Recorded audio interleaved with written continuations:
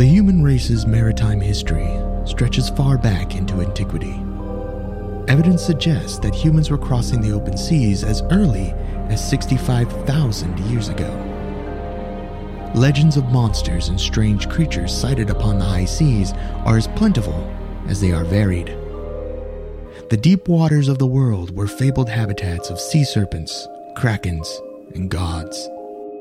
Tales from around the world feature aquatic beings that were known to have both attributes of fish and humans.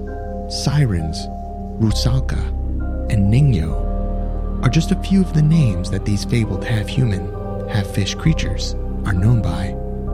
Recorded sightings of these aquatic hybrids have spanned human history from the golden age of sail and exploration all the way until as recently as 2009.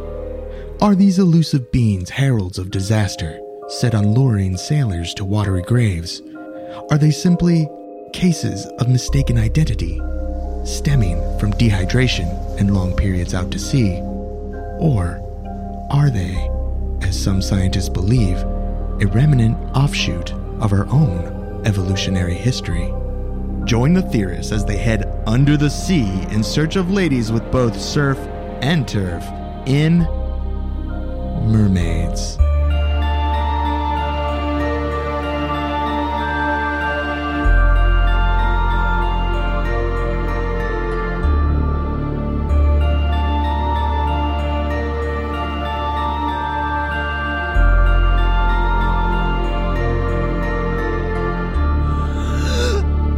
Welcome to Alien Theorist Theorizing Case File 112. Mermaids. And mermen, or collectively known as merfolk. Or merpeople. Or merpeople. We're an inclusive podcast I'm here. Braden. I'm Dan. No one else today. All the dead weight's gone. You're just trimmed down to the lean, mean theorizing machines.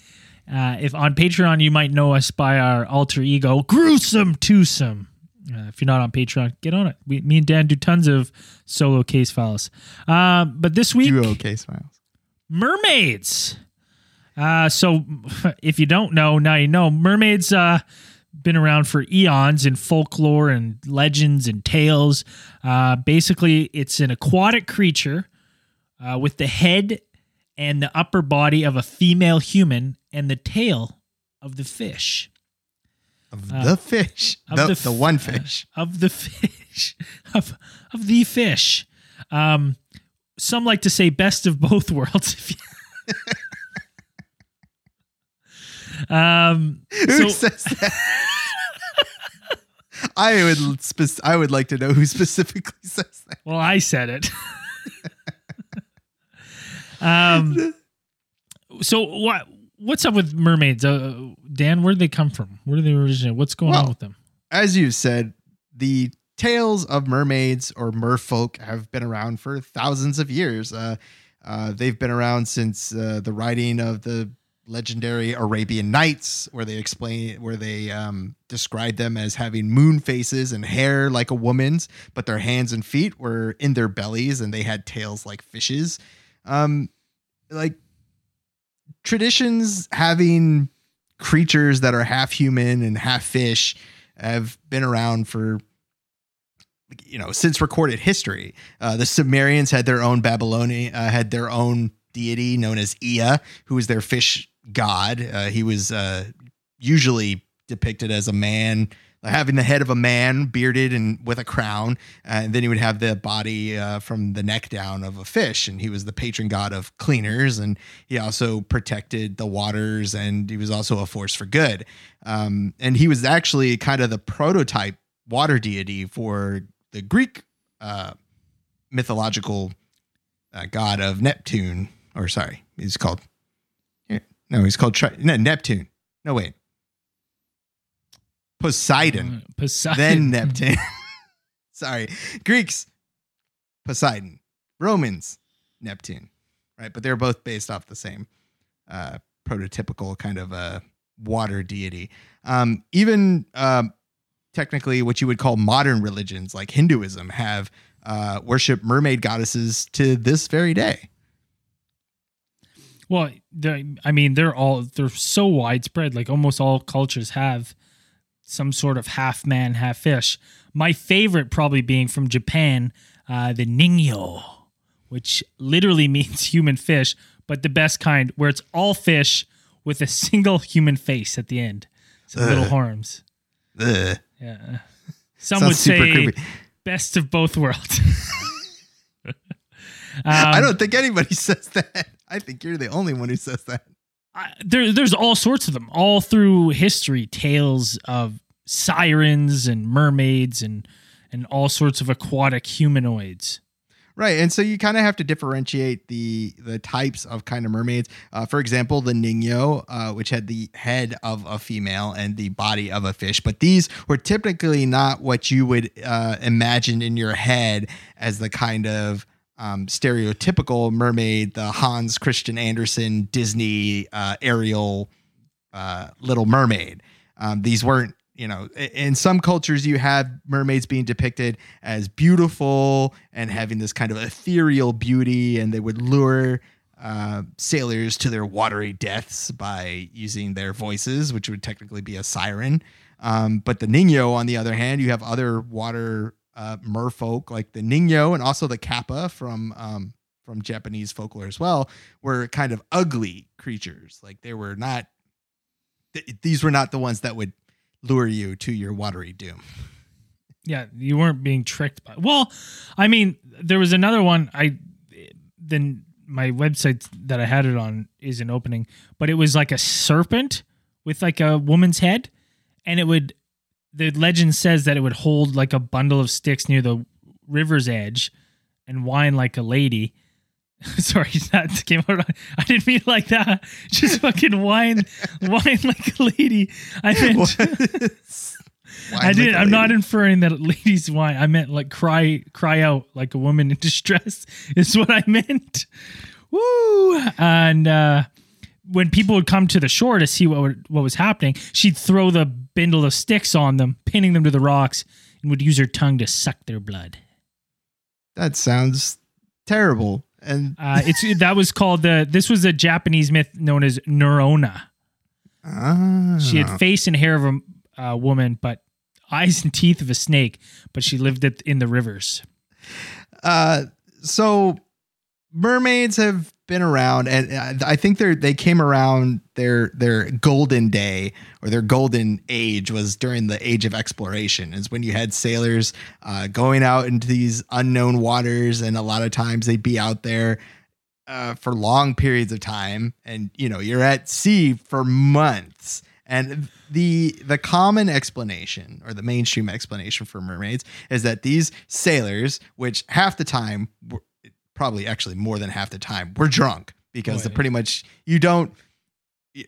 on most sailing ships, like I'm pretty sure like you would have barrels of water, but the water still goes bad. But so you would have, every day you get a ration of rum to kind of space it out. So you would kind of drink the rum instead, because the rum doesn't go bad. And so, 80% of the time, these dudes are probably wasted. And you would see in the water what looked like a woman was actually probably more likely a sea creature of some kind. So you had your dolphins, you had things like dugongs and manatees, also Steller's sea cow, which is now extinct, which I looked up a picture of those things, and I did not realize how huge those things were. Like, they're really big. Now, even more so than those things, like if anyone ever saw, like if you've ever been to the aquarium and seen a beluga whale, in some angles, it looks like a lady's waist and knees, like in a really tight dress that goes into the fin. You look at pictures of look up beluga whale knees, and then tell me if you saw that in the ocean, drunk as a skunk on rum, just goosed. You wouldn't think that could be a potential lady. Yeah, especially just type in sexy beluga whales. Yeah, type in beluga whale sexy knees. Probably don't type that in there. That's how I looked it up. But it's easy. Like I look at that picture, I'm got it up right now, and I go, if I was on a boat and I saw that, you would think like if just that back portion came, like obviously the head isn't much to look at, but like it does. Like there's shots of them where it, like you're like, oh, it kind of looks like a lady's abdomen and the curves of a lady's hips going down to a fin. And I was like, I could see how if you were drunk on a boat and you just saw the back end of that upside down or whatever, you would go, be like, I think I just saw a fucking woman in the water. and you'd be like, dude, a hole's a hole. Like, yeah. I'm in there. Some say best of both worlds. I think a lot of people will say that after this case file. But yeah, so it's I think that's where it comes. But I mean, there's so much legend and myth to them. Right. A lot of people would say that these tales, you have the Slavic tradition of the mythological rusalkas, which were these type of merfolk that lived in freshwater lakes and streams, and their kind of thing was to, lure children or lure men into the water and then drown them. But some of these things could also be explained as parents trying to keep their children away from water, because back in the Middle Ages and those times, like people didn't know how to swim. A lot of people didn't know how to swim. So, those were kind of the ways to keep your children away from the water. Like, don't go too close to the water, because if you tell your kid, don't go close to the water, of course, they're going to do the exact opposite of what you tell them not to do. So you tell them, don't go close to the water or the fucking mermaid's going to eat you. Yeah. Right. Just like you tell your kid, don't open that new jar of peanut butter. The peanut butter monster is going to fucking eat you. Your parents told you that? That's good parenting. Right? I've never heard of the peanut butter monster. I had free range growing up. I mean, that's what I would tell my kids. Yeah, if I had me kids. too. Yeah. I would be a good parent. Yeah. They'd be terrified. Grew up scared of everything. Everything. It's actually funny how like dark, like looking into mermaids, I didn't realize how absolutely dark and sinister the like legit, the real Little Mermaid story is. Oh yeah. Yeah. It's super. The Disney version is way scaled back. Yeah. The Hans Christian Andersen one is fucking dark. It's pretty metal, like pretty brutal. It follows the quest. So spoiler alert, follows a mermaid's quest to win the heart of a handsome prince whose life she saves from the water. We all remember that from the Disney movie. Sounds good so far. But in the book, the mermaid is unable to win the prince's heart. Oh, mute and twist. alone, she is doomed to be transformed into sea foam Oh no. because fish girls have no souls and cannot What? go to heaven. Oh God. Her sisters sell their hair to the sea witch in exchange for a dagger that the mermaid must use to pierce the prince in his sleep. If she lets his blood wash over her feet, she will regrow her tail and return to the ocean. Fantastic. All right. won't tell you the end of it, I will but- also read my kids that book, and I Yeah. will tell them about the peanut butter monster. Yeah. It's terrifying, but it's I mean, sirens and stuff have been around for forever. We've all heard the story of the Odyssey on the rocks and leading sailors to their dooms, right? So where do you think that comes from? Like, where do you think that? I'm not necessarily the singing women, but just seeing women on the rocks. It's probably, I think that also can be explained by some people or some historians would have you believe that those were, it could be seals. You see them just lounging around on rocks and things like that, and people running aground on rocks. Right. And some of these is that ladies? That sounds exactly like ladies whining. Yeah. But, I'm going to eat it for that one. A lot of times, I believe mermaids were considered bad luck. If you saw a mermaid, your seafaring journey was going to be doomed at some point. And some historians would explain it that because of sea creatures like dolphins or dugongs, traditionally dugongs, which live in like the Mediterranean Sea and parts of like the Persian Gulf and things like that, they swim close to the shore. And so you would have, sailors or ships be distracted by these these watery creatures, which could resemble a human fish person, and then they would run aground. So then they would kind of associate the two misfortune running aground with a mermaid. So that kind of explains some of it. Where the song comes from, I'm not exactly sure. Like I don't know where the song part. I couldn't really get to the bottom of that part. One of my favorite ones is not so much about the mermaids, but there was one about the blue men of the Minch. Yes. They're said to dwell on the outer Hebrides on the coast of Scotland. And they look like ordinary men, except they have blue tinted skin and they have gray beards. And their whole deal is that they would often lay siege to a ship, and then the leader of the Blue Men would challenge the captain to a fat rhyming contest. And so the captain would have to spit mad rhymes in order for their ship not to sink. That is the best thing I've ever heard. So you'd have a fucking sick rap battle. That needs somebody write that script. Yeah. Where's that Little Mermaid? Where's that musical? I want to see a musical about the Blue Men of the Minch. And it's all fucking rap battles. Yeah. Oh, you could totally turn that into a Disney movie now. Oh, you could. That's probably, you know what? That's the next Pirates of the Caribbean movie. And Johnny Depp's going to have a rap battle with the Blue Men of the Minch. Yeah. The Rock could be in it. It's one of the... Rock could be in it. Rock could be in anything. Yeah. I loved him in that, the Mona. I thought he was good in that. Sometimes sing that at karaoke. Now, you would think that most mermaid sightings are consigned to history, that you would think these are kind of old, before, your Greek mythology, your times of Romans, your times of sailors. But we still had things like the Fiji mermaid in the mid 1800s, about 1840. And the Fiji mermaid was an attraction that was put up by the legendary showman P.T. Barnum, showman and conman, and shyster. And people could pay 50 cents to see this extremely strange. It doesn't remain anywhere. It's gone now. It said it's lost to time. Either it burned up in a fire or they can't find it anymore. But it was said to be,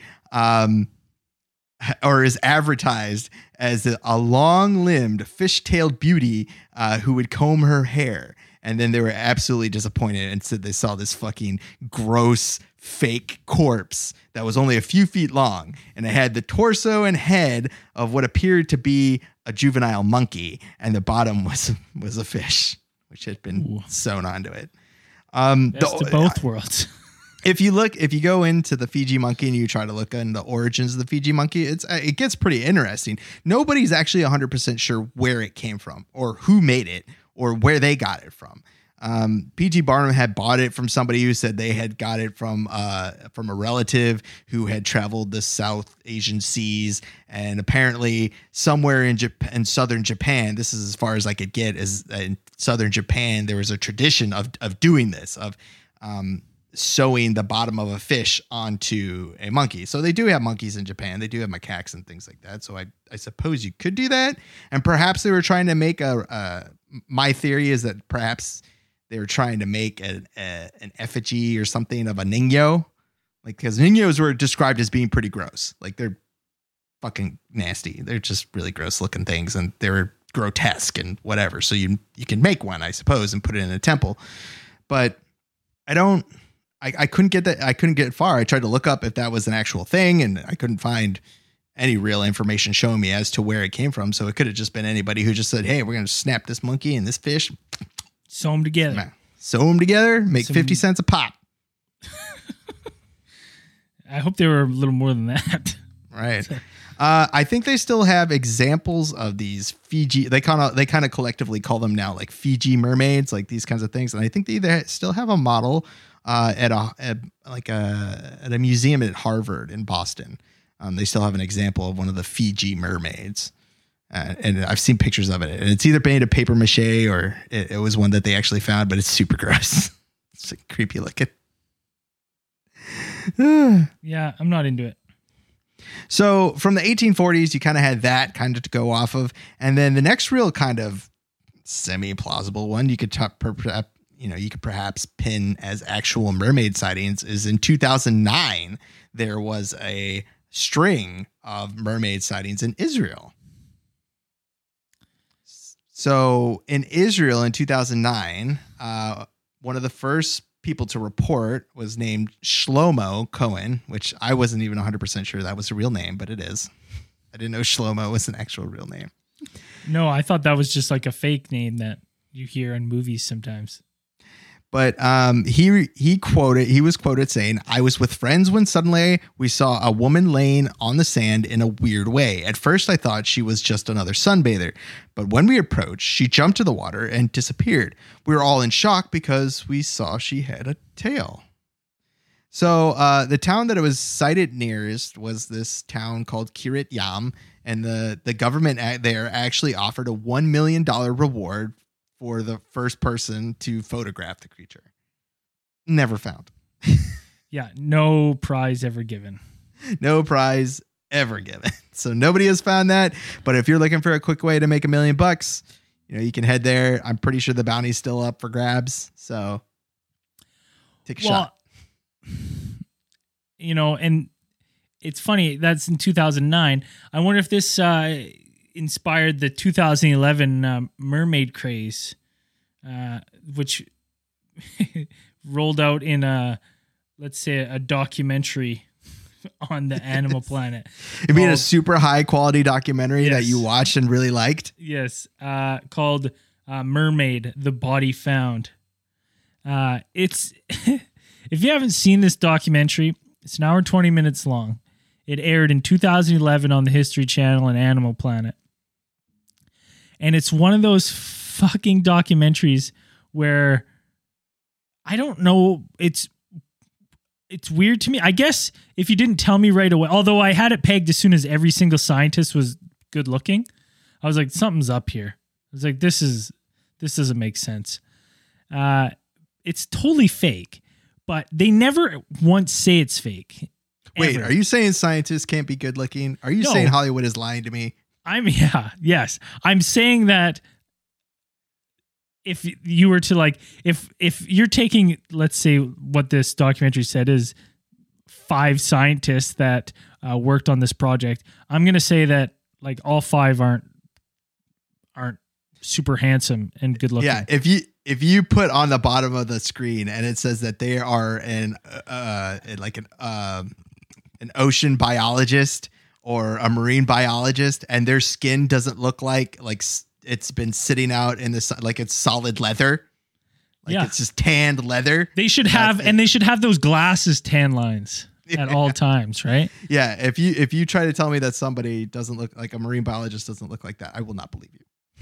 Well, and so going through this documentary depicts what they said, and again, I can't.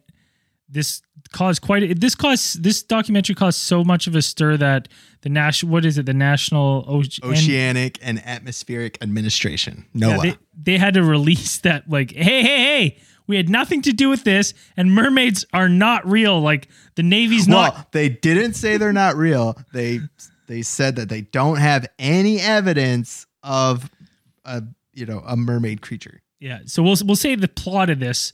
And it's actually well done, the first half. The plot is that the Navy is using sonar, and they've got this new powerful sonar that's so loud that it's killing the whales. Which is a real thing. Yes. And they're doing mass beachings. And in one of these beachings, the government found a mermaid. And then they picked up the bloop. They picked up the bloop, which is also a real thing. We talked about it on one of our podcasts. It's not a real thing in this. It is, yes, a real thing, but not in the context of they present it in this movie. No. Not even close. Right. But then they go in to say that all these scientists are outing the fact that, yes, we know about mermaids. We found them. We don't care about them. And then about halfway through the movie, it goes into what one can only describe as the worst CGI you've ever seen. And it was 2011, 2012. Dude, I don't think CGI was that bad back then. I refuse to believe. But there's this great scene in which the Megalodon's still around, and they said these ancient mermaids lived packed like us, and they would have to protect themselves from predators like the Megalodon. It shows a Megalodon eating like a humpback whale. And then there's a Megalodon circling around this like little pod of mermaids, according to this documentary. And one of the mermaids gives the other mermaids the glance, takes his little spear, and he cuts himself open to sacrifice himself to the Megalodon so that his family can get away. And I was like, how did this ever create a stir? I was like, this is so bad.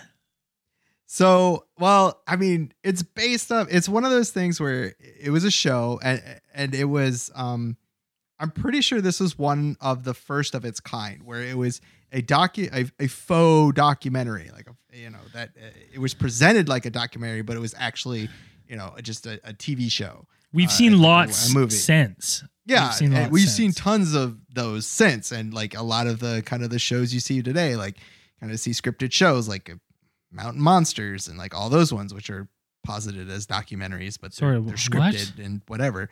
But this was one of the first of its kind, so people kind of took it seriously, or they missed the disclaimer at the beginning of the show that said this is totally fake and none of this is real.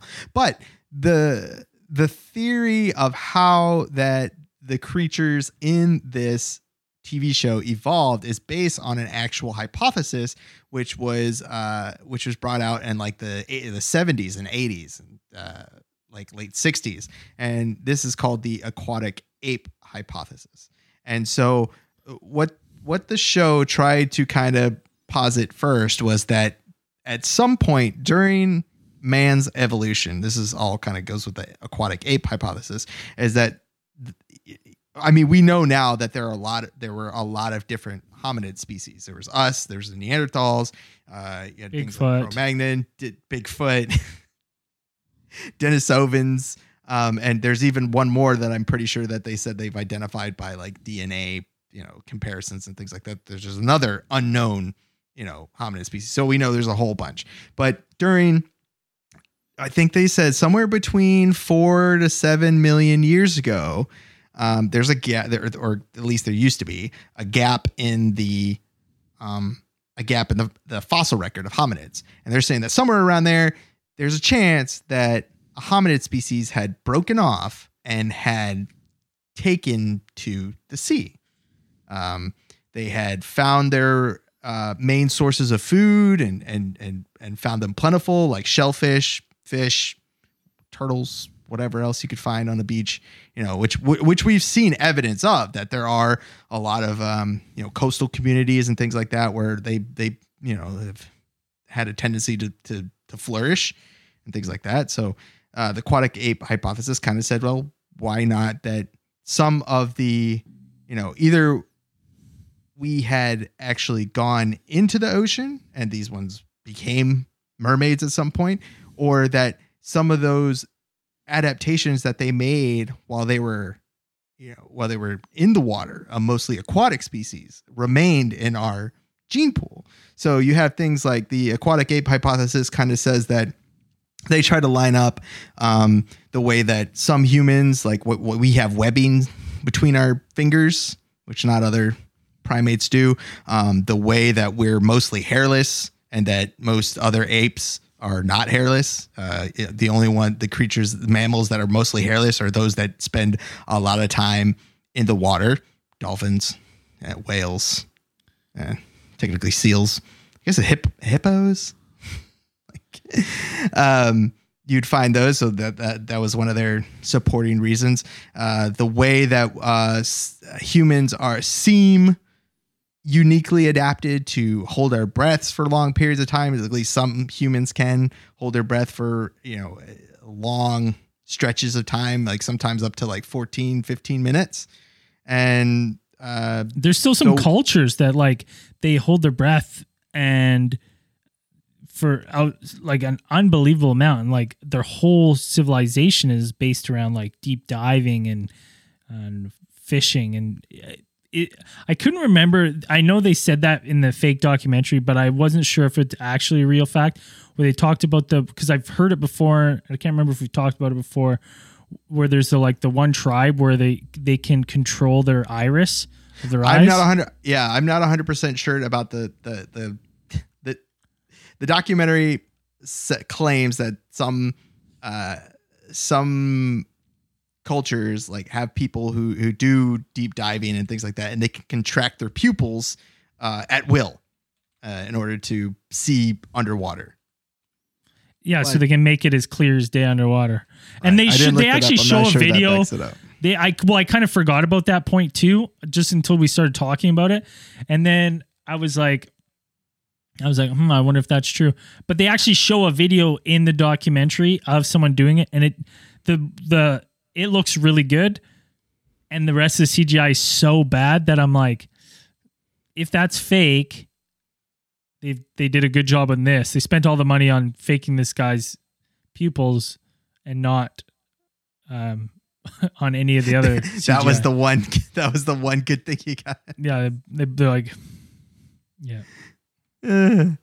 So the theory of somewhere down the line, our evolutionary line, people or hominids splitting off and becoming this solely aquatic race is what they try to posit in the thing. And the aquatic ape hypothesis has been around for a long time, and it's always kind of been hanging around on the fringes, on the edges, and it never manages to go away. A lot of anthropologists and and paleontologists have been like, yeah, it's there, but they say that it doesn't really support itself on any real evidence. It's kind of one of those things where you just like, you take an idea of something like, humans at some point were aquatic, and then you use that to try to explain a bunch of different traits about humans. So the way we can hold our breath, or breath control, the webbing between our fingers, and also the fact that we walk upright was another one that the aquatic ape hypothesis tries to convince us that walking upright was the preferred method of locomotion, because it keeps your head above water. It makes more sense. It's a more efficient way to move through the water than moving on all fours like an ape would. But even apes now, even if it's a gorilla or whatever, they stand on their hind legs to walk through water. But yeah, so they call it an umbrella theory, where it's like you try to take one of those things and explain a whole bunch of things where all of those traits are better explained, or better supported by evidence by a bunch of different little theories. Like breath control is more supported with the fact that we had to use breath control to speak. It's more for speech than for diving underwater. And a lot of the stuff, it's like now it's kind of coming out that there's a lot more stuff to go against the aquatic ape hypothesis. The fact that we found a lot more, we've kind of filled in the fossil records, and we've also identified, or we have a lot more accurate models of what the habitats that our ape ancestors would have evolved in, or would have grown up in. And I was just reading an article today that they had just figured out a way to, or they figured out a more accurate model of what it looked like. And it's not so much that if you try to picture it as the African savannas today, it would not be like that. The environment back then was vastly different than what you would think of, and thinking about our ape ancestors growing up on the savannas of modern day Africa, it would probably be more akin to kind of a wetlands, forest, jungle kind of area, where moving on your hind legs could aid you as much in the trees as well as moving through water or long grass. Just to interject real quick, that sea nomad, they're called sea nomad children. It's a legit real thing. BBC wrote an article by Helen Thompson in 2016, and they did a scientific study in 1999 and they found these kids who could see underwater. And there was only two reasons for that. And they said it was either evolutionary, their eyes had changed, or that they had somehow been able to teach their kids at a young age how to use your eye differently than what we know how to do now. She thought it was something to do with how they were taught and just being immersed in water from such a young age. But they could see twice, sometimes 3 times as better as European children under their experiment that they did. They would have them dive down, open their eyes, and they'd have like cards underwater that they'd flip. And the sea nomad kids could tell you when they came to the surface exactly what was on each card. When the European children would be like, I don't know what the fuck that was. Maybe the European kids couldn't count. But interesting. So it's a real thing.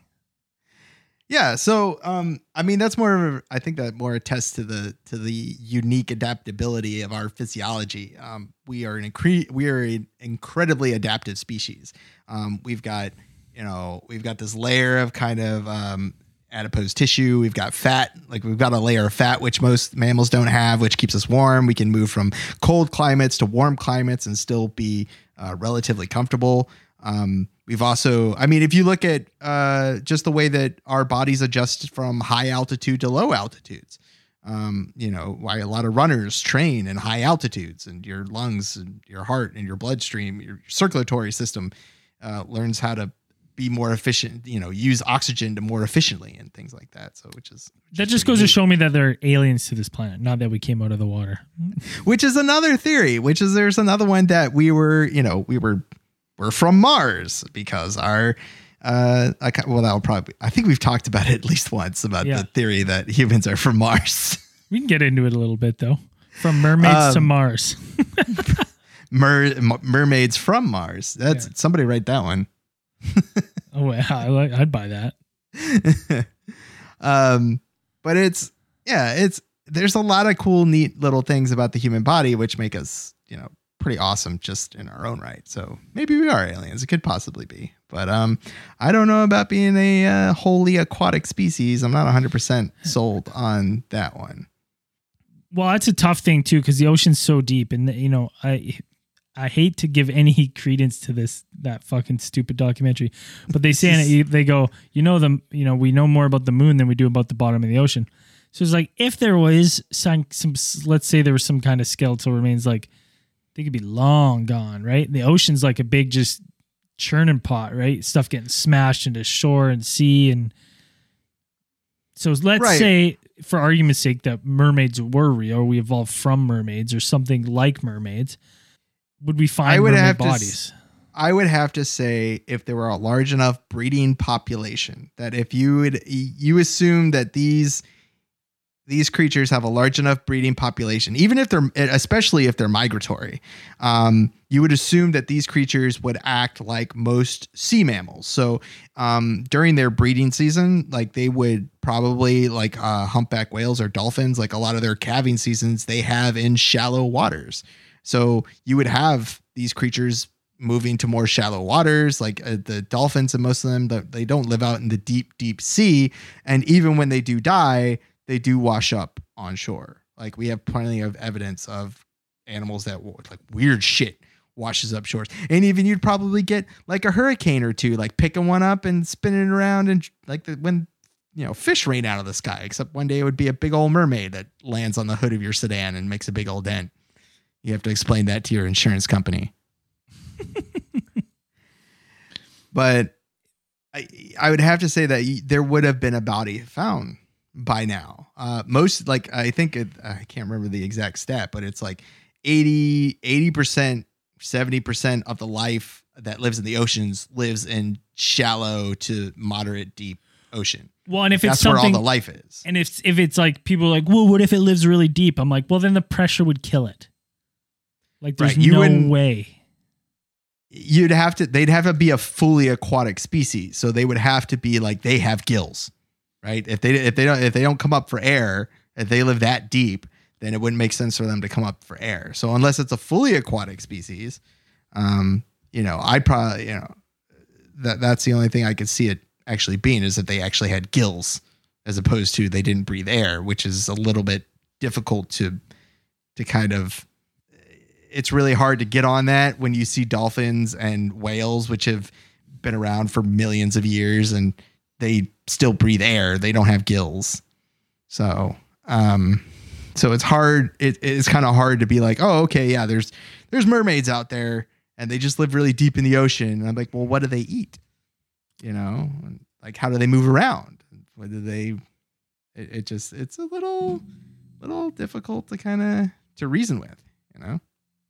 And then, but I will say this, when I was thinking about all this, I was putting it together, like in my head, I was like, oh, so if you had a creature that was uniquely adapted to move through, high grass and marshes and swamps, where would be the best place for it to live? Places like the Everglades. And what did we just talk about in the Everglades? Skunk ape. So I'm saying that maybe perhaps if there's skunk apes out there, you got skunk apes with webbed hands and webbed feet. Maybe they're just like splashing through those things, and maybe that's what the aquatic ape is. It's more like it's not a mermaid, but it's just an ape that's more wholly adapted to its environment, to its swamp, high grass environment. So it's like skunk ape or aquatic ape. I think it's just been people seeing things in the ocean. I mean, back in the day on some of these voyages, you got to remember, you're like, it's not a luxury cruise line, right? You're probably near death when you get to your destination some of the times. And you are bored out of your fucking mind. Yeah, I cannot imagine how boring it is. If you see these things and like, you're it's like when you see, when you're in the desert and you see a mirage, right? The ocean, like, it's just so vast, and you'd probably go a little fucking crazy, especially in the conditions like back in the day they were crossing these oceans. So I think it was more of these sailors seeing either like beluga whales or like you're seeing some manatees or stuff like that, and then they're just eyes playing tricks on them, because each and every one of us has been in the woods and your eyes play tricks on us, or you hang your coat up in your bedroom and you wake up in the middle of the night because you see the shadow of a fucking terrifying monster, and it's just really your coat that you hung up and you didn't recognize it right away. So I think it's just more a misconception. I don't think there's any chance that there's mermaids creeping around the oceans. Yeah, and I will tell you right now, though, if I hear the crying of creepy crying of a lady, whining of a lady in the water. Yeah, thanks, Braden. Now, if I hear the whining of a lady, or if I hear a lady saying, "Help me, I'm in trouble," from the water, I'd be like, "Nope, I'm sorry. I know the legends. I know the calls of the siren when I hear it." Nice try, mermaid. Yeah, nice try. What's the Japanese one's name? Ningyo, or Ningyo, snake lady who tried to suck my blood. Yeah, you carry your own bindle, lady. Quit your whining. I don't know if we have any more on. You got anything else to add on mermaids? The only real mermaids that I know about are the Weeki Wachee mermaids. What's the Weeki Wachee mermaids? The Weeki Wachee, the beautiful mermaids of Weeki Wachee Springs in Florida. What the fuck Weeki Wachee Springs State Park. I've never been. That's before the show, I had sent Braden all them a bunch of links of the Weeki Wachee mermaids when you search up mermaids. So Weeki Wachee Springs State Park actually has an interesting history. They have a mermaid show there. They have actual ladies who dress up as mermaids. They're not real mermaids. And they actually perform underwater shows. They have a large tank that they're built in a natural spring. And they have a wonderful roster of beautiful ladies who all perform shows to music, or they said like recordings of children's folk tales and things like that. But I thought it was pretty neat. Like, this place was actually built in 1946. by a former U.S. Navy Navy man who trained actual Navy SEALs to swim underwater in World War II. And he actually invented a method of breathing underwater with a hose as opposed to having to use like wear a tank on your back or using a compressor or thing like that. So these women kind of they use these air hoses, just apply them with air while they perform underwater. But they all are actually really great at holding their breath underwater and performing all these things because it's not easy. I mean, you try swimming underwater for longer than a minute. And like for me, like for someone who doesn't really do it all the time, it's like I can maybe like a minute I could stay underwater, like swimming. Yeah. It's pretty cool. I can float on top with a beer for a long time. Yeah, definitely. Long time. Yeah. I've seen one of those. I think in Vegas, maybe one of the hotels. I think they have them in Vegas too. They have mermaid shows. Yeah, things like that. I think I saw one there. They're all really great at holding their breath, which is super fucking cool. So I need to go to the Weeki Wachee Springs for investigation purposes. Show, yeah. Just to make sure. I got to pull on their tails a little bit to make sure that they're not real mermaids. Perhaps they're real mermaids posing as fake mermaids. Possibly. The final word on mermaids? They out there, Dan? Are they real? It'd be cool if they were out there. The water is deep. Weird shit is out there all the time. What does the Magic 8 Ball say? Ask again later. Mine says all signs point to no. So, why don't we get into a little space news? They've grown meat in space. They've produced slaughter-free meat in space. Space meat. Burgers that are out there, man. They're out there. Delicious space meat. There's something to me about like just growing meat that I'm just like, oh man, like it just makes me queasy. I'm down with it. I'm down from growing meat substitutes. I had an Impossible Whopper. I had the Impossible Whopper from Burger King, where they use the Impossible Burger Patty. You know what I'm talking about. Yeah. And it tastes like a Whopper. It tastes like a Whopper, and I'm not saying that the Whoppers are great, but I'm like, it tasted like a Whopper. I had A&W Beyond Beef Burger. That's what they call them here. We have Beyond Beef. They're different though. Beyond Beef and Impossible Meat are different. Yeah, it's because one's Impossible, one's gone Beyond Meat. Right. And the Beyond Meat one was so...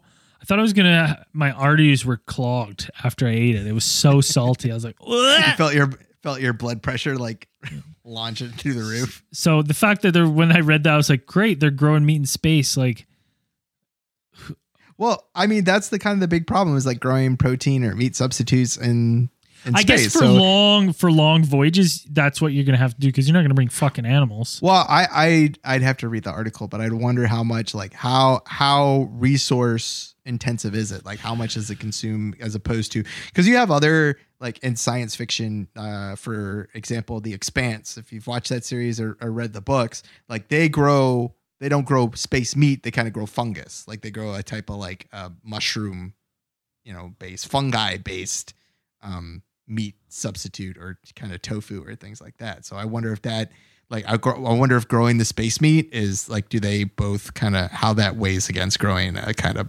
tofu or protein? The picture substitute. I saw, it was like a tablespoon of ground beef. It's like they had, and I was like, and it didn't look like good ground beef. It looked like it looked like space move. Ground beef. It might like move and start like. That's like, delicious. That's what your meat does before you eat it anyways. I don't know, man. Just this fact of just like growing meat from nothing to meat. Like this is just meat. I'm like, is it meat or is it just goop? Like just some sort of fleshy goop. I'm all for eating goop. I don't care. I know, Dan, you got an iron tummy, man. I don't got an iron tummy anymore. Like, it's making me I'll eat anything. You put it in front of me and you just say eat that. I say okay. This next one surprised me a little bit. The king is dead. Long live the new king. Saturn has overtaken Jupiter as the solar system's satellite king. What? Who cares about that? What? Who cares about that award? Well, here's the thing. This is what the crazy part is. Just 20 new moons found around Saturn. 20 new moons. That's a lot of moons that we didn't know about. That's moons. Like, are they just like spinning around in the rings and they're just like large chunks of rock? Or all 20 moons are tiny, measuring about 3 miles, 5 kilometers across. 17 of them have a retrograde orbit, meaning they move around Saturn in the opposite direction of the planet's rotation. These 17 all take more than 3 Earth years to complete one Saturn lap. And the most far-flung one is the most distant Saturn satellite known. So there you have it. Well, they're only like 3 miles. That's not that big. It's not that big, but still. Our moon is bigger.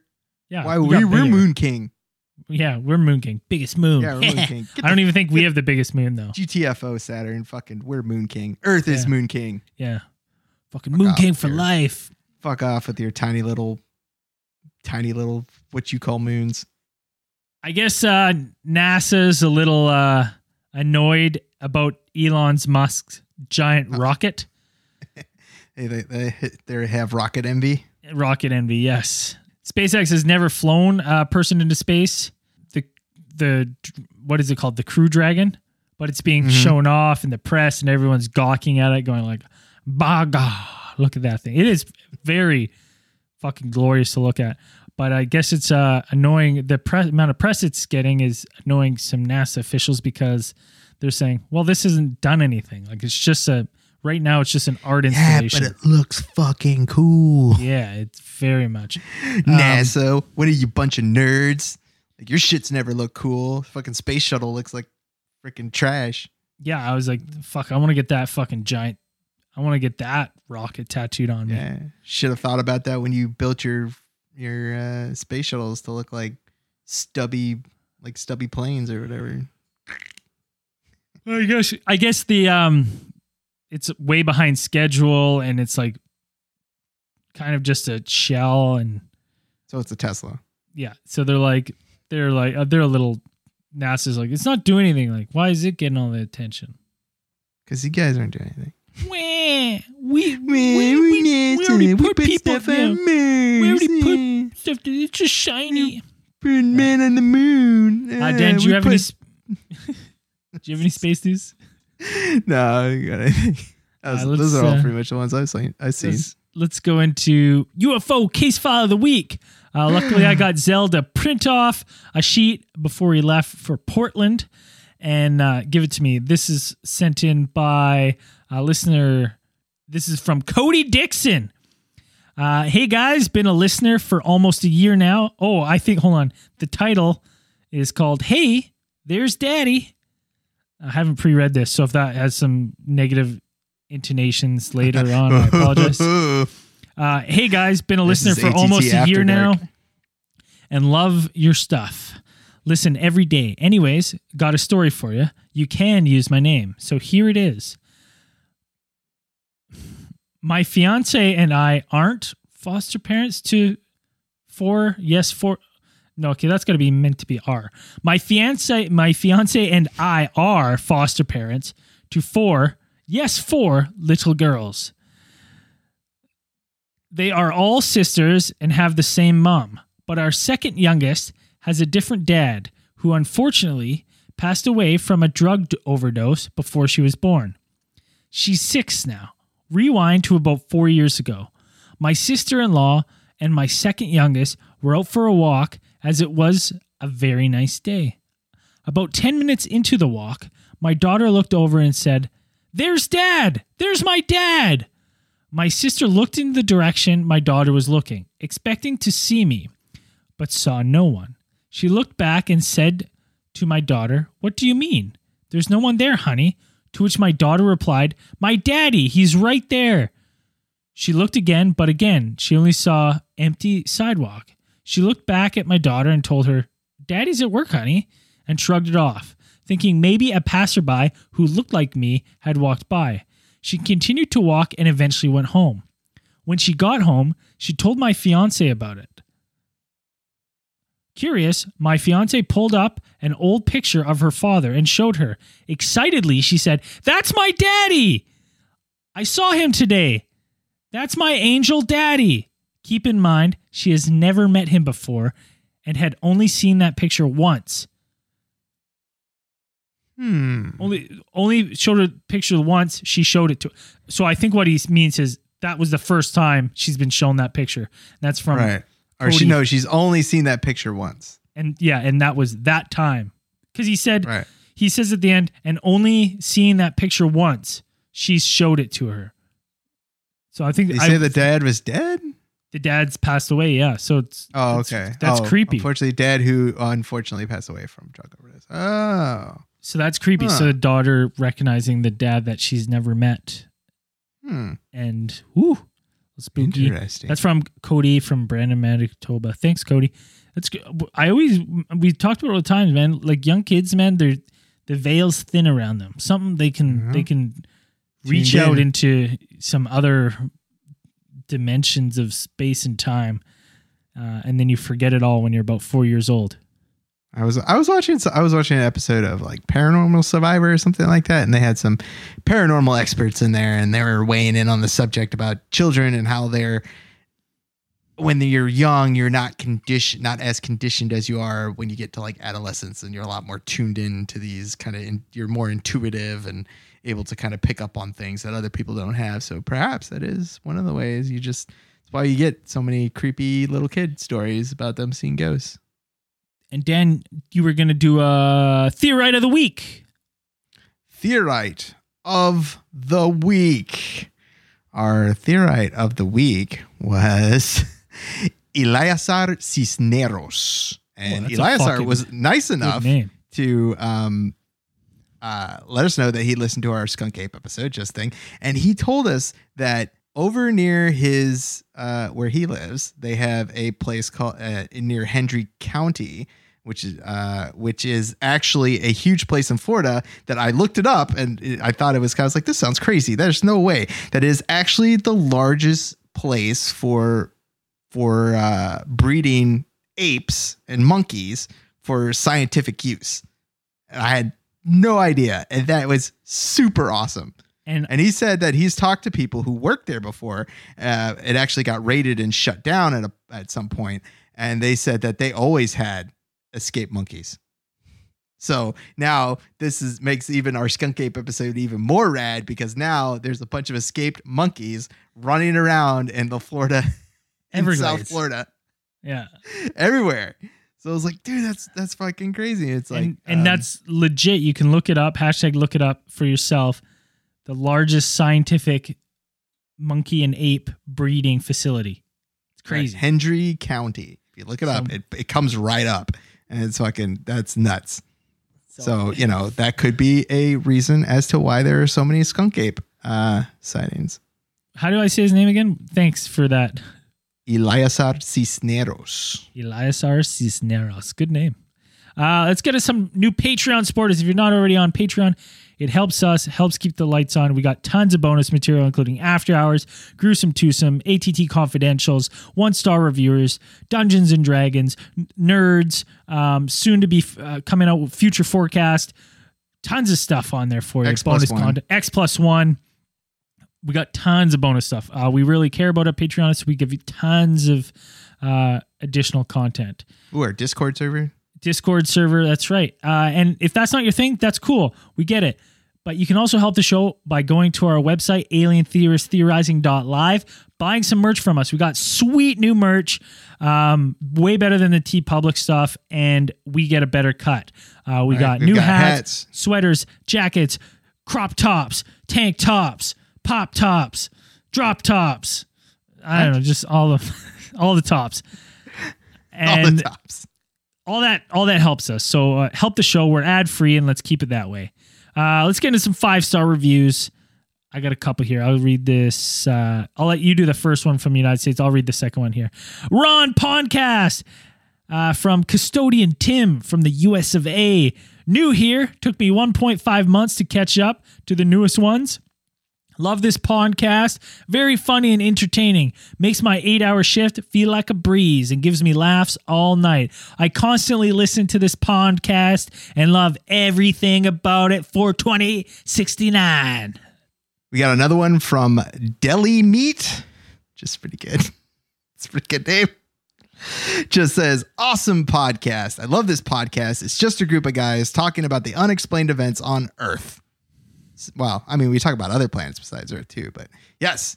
I have a bunch of friends, but they would never talk to me about the topics you guys talk about. Keep up the good work. Always come unprepared. And could you guys always come unprepared? And could you guys do me a favor? Tell the flat Earth people that gullible is not in the dictionary. And if they don't believe me, hashtag look it up. Nice. It's a weird thing. I've just recalled, I read that on the last one. My podcast reviews has recycled our 5-star reviews. Fantastic. And put a new date on them. But hey, we really like those two. And no wonder we liked it because we already read it. Anything else to say, Dan, before we punch out? I will read my favorite 5-star review by Braden is my uncle. This is from 8/29/2019. Dan sounds handsome. Rating 5 stars, mainly because Dan is smart and sounds cute. Best review ever. Yes. Glad you got that one in there. Anyways, guys,